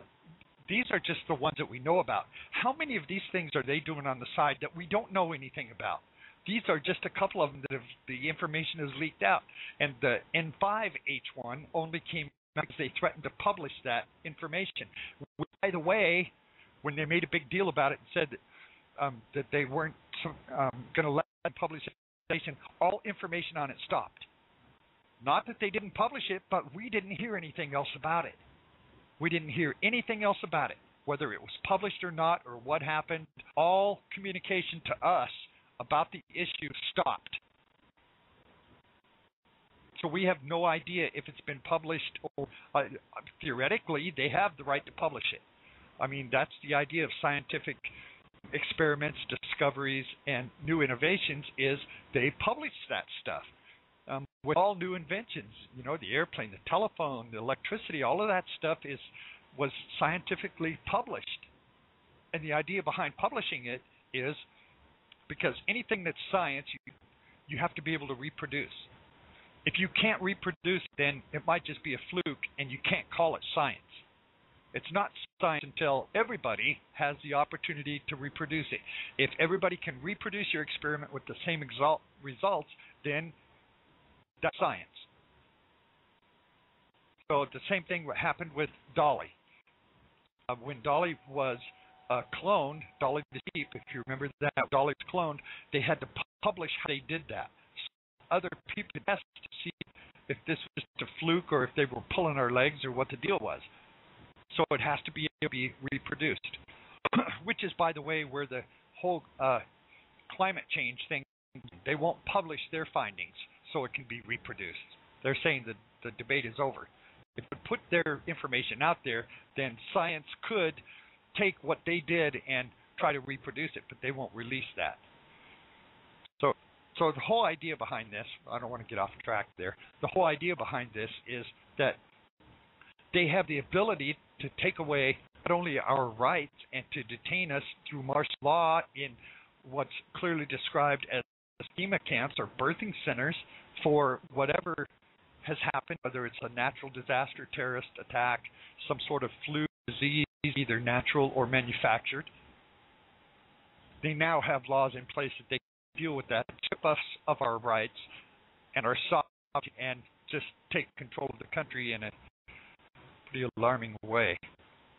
Now, this is going to be especially poignant for those of us who are Christian. And if and when, and I say if and when this happens, I'm not going to say that this is exactly what's going to happen, but we'll be thinking up for it if it was. So then we as Christians are going to be on top of the block because we know that not only government but other society has a Christianity, where every other religion is free to dislike, and they get special privileges from the Constitution saying government will not inhibit anybody's right to practice their religion, and they have turned that into separation of church and state. And if you ask these people if separation of church and state in the Constitution, they're going to say yes, it's in there that the state has anything to do with the Constitution. They're going to say, or with religion. They're going to say that's in the Constitution, or they'll say it's in the Bill of Rights. and that is neither one of them. It is not in the Constitution. I have the Constitution right in front of me. It's not in the Bill of Rights. I also have the Bill of Rights right in front of me. It's not there. This thing came about from a letter that Thomas Jefferson wrote to somebody. He wrote him and asked him a question. This person asked the question, is government going to make us subscribe to state-run religion? And he said, no, that's what the whole thing in the Constitution says, is that you are free to practice whatever religion you want. There's not going to be a state-run religion. And he had this wall of separation there. The state will set up its own religion. You're free to practice whatever religion you want. That was his return letter. That is not in the Constitution. It's not in the Bill of Rights. It's not in any government document anywhere. That's his letter back to that person who wrote that. But you ask these people who are big separatists, is it in the Constitution? Is it in the Bill of Rights? Absolutely there. I've got a little booklet here that is the Declaration of Independence, the Constitution, and the Bill of Rights. It's all in a little handy pocket book. And I recommend that everybody who cares about this issue get one, because you can open it up and say, where? Show me anywhere in any of these documents it says that. It's not there. That's how against Christianity that they are, because it only applies to Christianity. Because you'll notice in colleges, in public buildings, institutions all over this country, they're creating prayer rooms for Muslims.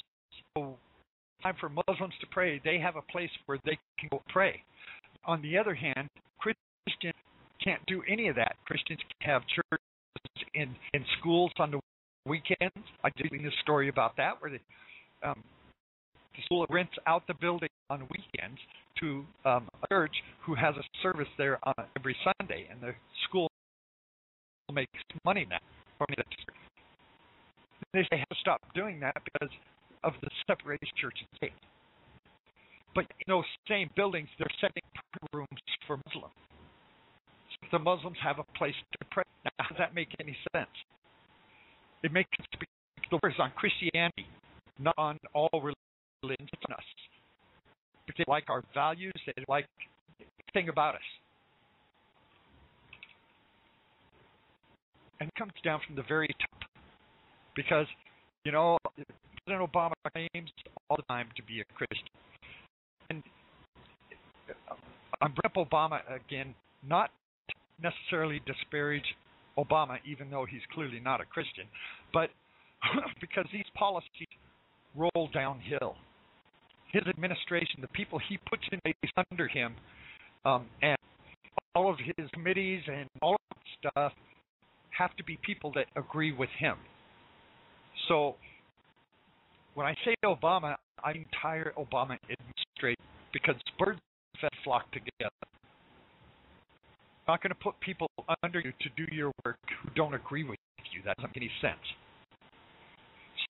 So let's see exactly what Obama feels about Christians in the U.S. The truth, no matter what he says. Let's see what he actually says. The Department of Homeland Security sent to law enforcement agencies across the country warning about the potential for an increase in right-wing extremist activity.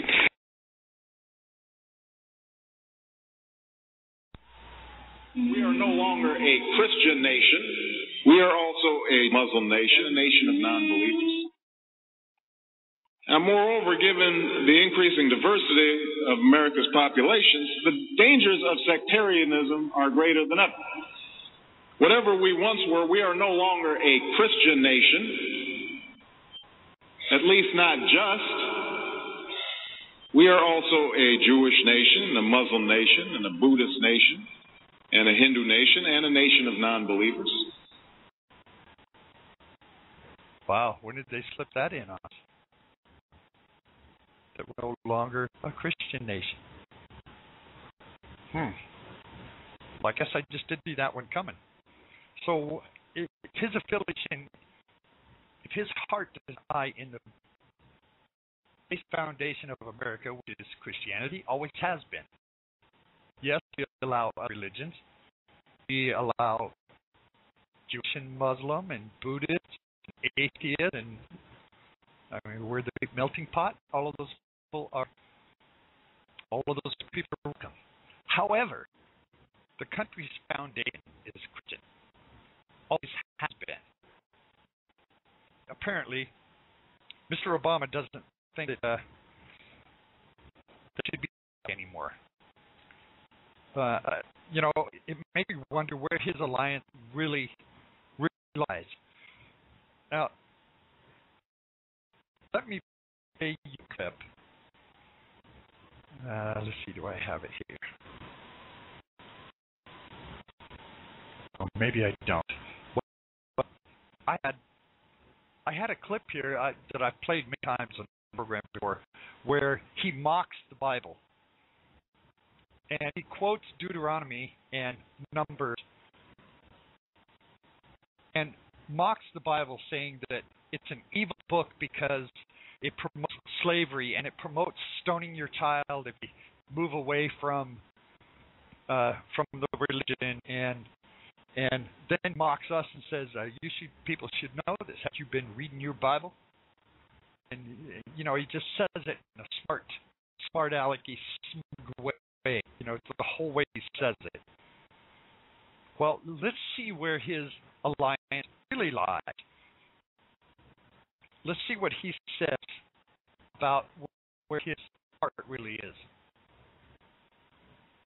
As a student of history, I also know civilization's debt to Islam. It was Islam that places like Uluzada that carried the light of learning through so many centuries, paving the way for Europe's Renaissance and Enlightenment. It was innovation in Muslim communities.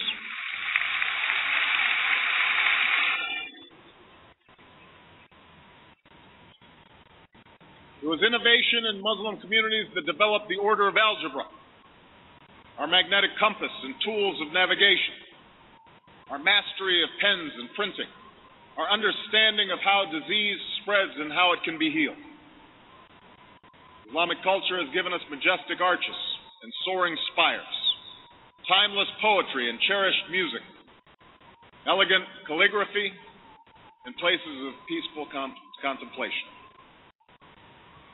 And throughout history, Islam has demonstrated through words and deeds the possibilities of religious tolerance and racial equality.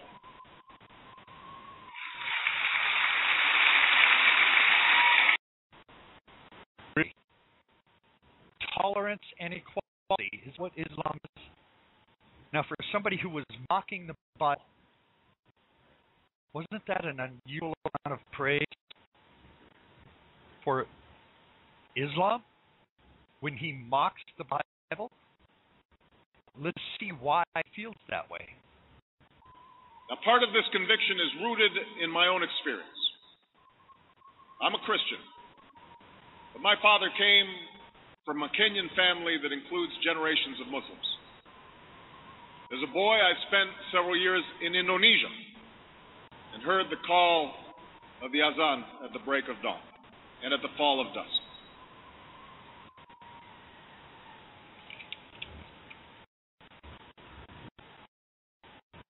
Well, he heard the call of the azan at the break of dawn and at the fall of dusk because his parents are Muslim. And I'll tell you what, when the call to prayer came in the morning and at dusk and his parents were on the prayer mat, he was too. And Muslim family is not going to go to prayer, to the call of prayer in the morning and in the evening, without their kids being right there with them. This brings up the issue of who is a Muslim, because there was the man in Iran who was charged with facing a death sentence for converting from Islam to Christianity. And this guy told them that he's not a Muslim. He's never been a Muslim. How can they charge him with that if he's never been a Muslim? They said, weren't your parents Muslim? And in court, he said, yes, but I'm not. They said, if you were born into a Muslim family, you put that faith at any point in your life, you're a Muslim. And you cannot hurt from that. Sentence is death. Now, Mr. Obama was born into a Muslim family, and he just admitted that in Indonesia, when he was in school, he heard that call. His parents were Muslim. They were on the mat, going down to Al-Soti. Explain why he has such praise for this and such knowledge. Times when he quotes from the Quran, and he calls it the Holy Quran. He doesn't call the Bible the Holy Bible. He calls the Quran the Holy Quran. But when we talk about the Bible, he mocks us and makes fun of what the Bible says. He just says, oh, yeah, what says this? Put this in slavery, okay, and it's all right to stone your kids. And don't you people read your Bible? And he quotes the Quran as the Holy Book. And he's to come and tell us he's Christian?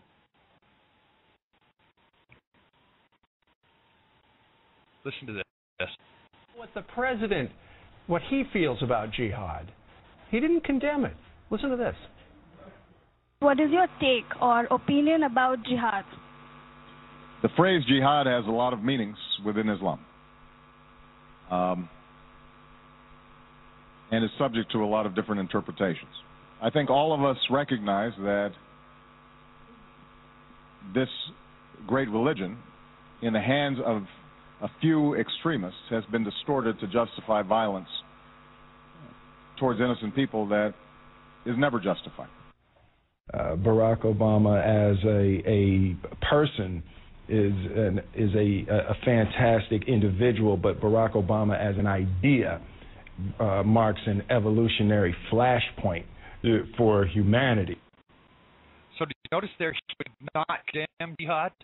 And he called Islam a great religion, just like he did in the other clips that I displayed, that Islam is a great religion and that promotes peace. He knows better than that. I am not a scholar on Islam. I know that. Where does his alliance really lie? When he mocks the Bible and he mocks us, saying that we're just a bunch of hillbillies who claim for God and our guns. Don't you read your Bibles? Deuteronomy, where it tells you that it's okay to have slaves, where it tells you it's okay to stone your kids. People don't read your Bible. Oh. Well, we know what you call a great religion, and it's not the Bible. And it's a result of that, and everybody that's under him, and the secularism that makes this war on Christianity that allows some very bad things to happen. And it goes, the discrimination here is incredible.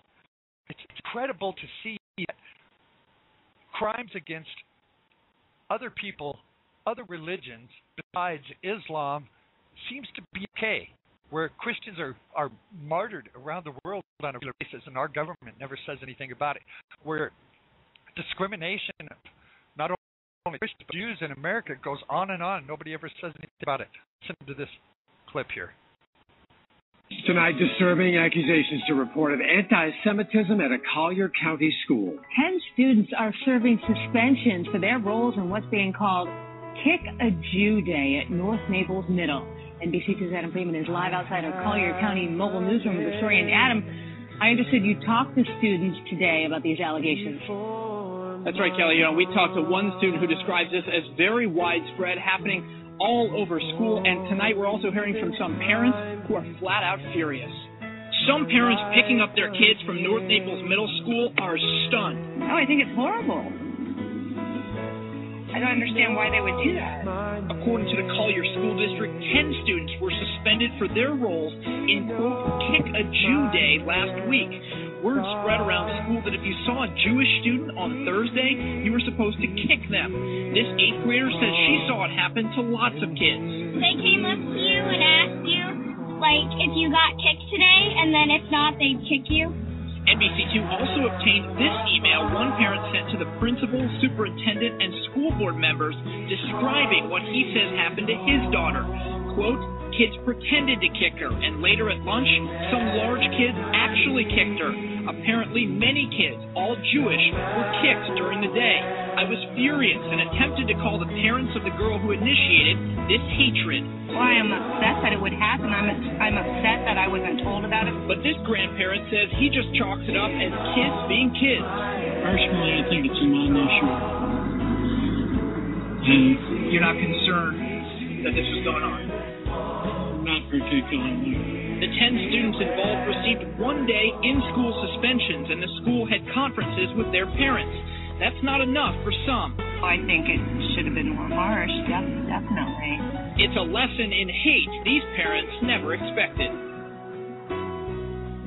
And until further notice, the first 20 minutes of each day here at North Naples Middle School will be focused on learning character traits instead of time that's usually reserved for things like reading and tutoring. Also today, the school district and the principal both declined our request for an on-camera interview. We're live tonight here in Collier County. Adam Freeman, NBC2. Is that not unbelievable? Now, did you hear what they said in that report? You know, I put the music behind that because a story broke heart that they would do that. This was in the middle school. And it was, oh my goodness. This was circulated throughout the school, obviously advanced because all of the kids knew about it. You know, the teachers and the administration didn't know they're planning a Kick a Jew Day. And what was the consequence? Suspension. Somebody got suspended for it. What would have happened if this was Kick a Muslim Day? If this was Kick a Muslim Day, the ACLU and every government agency would have came down on that school like John Rice. Our administration and all the equal rights people would have thrown themselves down, kicked their feet, screamed like a schoolgirl if this was Kick a Muslim Day. But because it's a Jew, it's okay. I've got to play real quick. This is about, listen. Club. The song in question is called Zakir, and it's an Islamic religious prayer song, but for at least one student, the words and their meaning is something he feels should not be performed by high schoolers in a public school setting. This is a News Channel 5 exclusive report. News Channel 5's Matt Kerschel is breaking this story for us. He joins us now live with the details. Matt? The show will go on. That's the message from District 51 in response to one student's request to throw out a particular song. Now, the student has left the choir in protest. With its catchy beat, it's no wonder Grand Junction High School men's choir instructor Marcia Whelan picked it. But that is not the problem for senior choir student James Harper. It's a very good piece, but then once I got the translation and read through it, I became very, very highly uncomfortable. It's the translation of Zakar that's forced him to quit the choir. In the Bible, that you don't worship any other god. And this is worshiping another god and even another prophet. In the English translation of this song, excerpts like, "There is no other truth except Allah, and Allah is the only eternal and immortal." I think there would be a lot of outrage if we made a Muslim choir say Jesus Christ is the only truth. School District 51 says this is not the first time an issue with religious-based songs being sung in public schools has come up. Choral music is devoted to religious themes. It does not discriminate against any one religion. Time after time, the courts have sided with schools, allowing the religious songs to stay. Naturally, school choirs are going to be engaged in singing religious types of songs. Since Harper raised his concerns over the song, several other parents of high school students have stepped forward in support of the teacher and the song. I thought that was fine. I've heard him sing Christian songs. I've heard him sing Hebrew songs. I've heard him sing all sorts of songs. Chris Mars emailed the district. He says his family has talked about the music choices in the past. He told me that it was a kind of a prayer song from an Islamic culture, and I asked him how he felt performing that, and he said, well, he felt comfortable because it wasn't necessarily an expression of his own beliefs. But for Harper, it's a matter of faith and principle. I don't want to seem like a racist or a bigot or anything. I'm just really rather uncomfortable. Any religion, singing to any other god, makes me uncomfortable. That's not just exclusive to the Muslims. And we ask you to weigh in on this story. Here are a few of your comments from Facebook tonight. Jennifer Thorstad writes, perhaps no religious song should be a part of school choirs unless they are religious schools. And even Lynn Coe says there's a difference between singing a religious song and actually believing what is being talked about. There's nothing wrong with religion in schools unless it's taught as fact. Definitely a story that has a lot of people talking tonight, Jorma. Yes, okay. Thank you very much, Matt. All right. We are so under attack, it's not funny. But I'm out of time. I've only got a couple minutes left. I've still got an hour's worth of material to go through. I may pick up some of this tomorrow. Maybe I'll do a program tomorrow on an hour or so, maybe on tomorrow, and try to finish it up. I would really like to expose the rest of I'm out of time. I'll be back at 8 o'clock tomorrow, Pacific time. So those in the Midwest or the East Coast, now forget the time difference. And your emails are welcome. It's wdeancook@hotmail.com. Also on Facebook at wdeancook, Twitter at wdeancook, and I invite everyone to participate in any way you like. Until then, I will see you tomorrow. Today's program is brought to you by Audible.com, where you can get a free audiobook download at www.audibletrial.com/alarmradio. With over 100,000 titles to choose from for your iPhone, Android, Kindle, or MP3 player. That's www.audibletrial.com/alarmradio. This offer not available on the Audible.com homepage.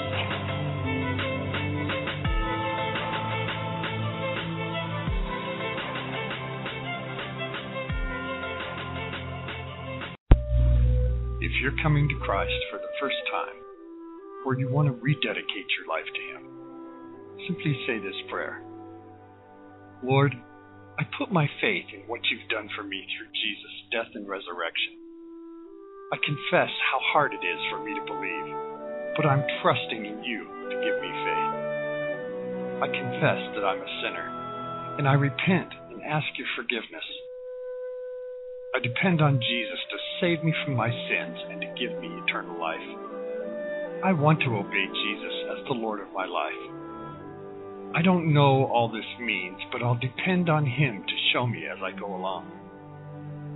I know I can't earn the right to be a Christian. I accept this as a free gift. Thank you that you have forgiven me my sins, that you're my heavenly Father, and that you have accepted me as your child. Help me to be faithful, a faithful servant of the Christ Jesus. Amen. Now, if you just made this decision, welcome to God's family. God has called you and given you the faith to believe in Him. You have now responded to His call. Now you're beginning a new life, a life that you have received as a gift from God. You belong to God now. He'll give you the strength to live a new life by faith.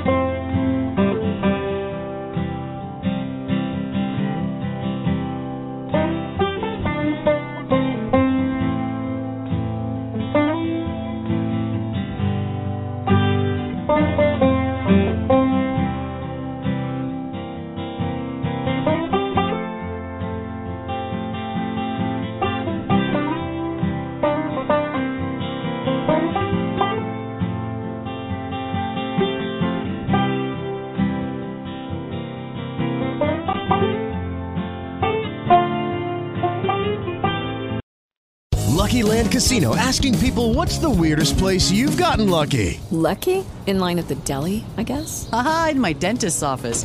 More than once, actually. Do I have to say? Yes, you do. In the car before my kids' PTA meeting. Really? Yes. Excuse me, what's the weirdest place you've gotten lucky? I never win and tell. Well, there you have it. You can get lucky anywhere, playing at LuckyLandSlots.com. Play for free right now. Are you feeling lucky? No purchase necessary. Void where prohibited by law. 18+. Terms and conditions apply. See website for details.